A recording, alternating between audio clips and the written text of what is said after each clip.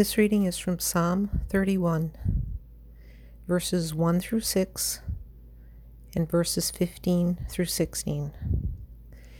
In you, O Lord, I put my trust. Let me never be ashamed. Deliver me in your righteousness. Bow down your ear to me. Deliver me speedily. Be my rock of refuge, a fortress of defense to save me. For you are my rock and my fortress.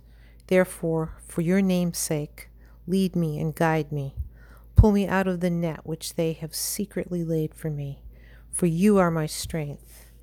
Into your hand I commit my spirit.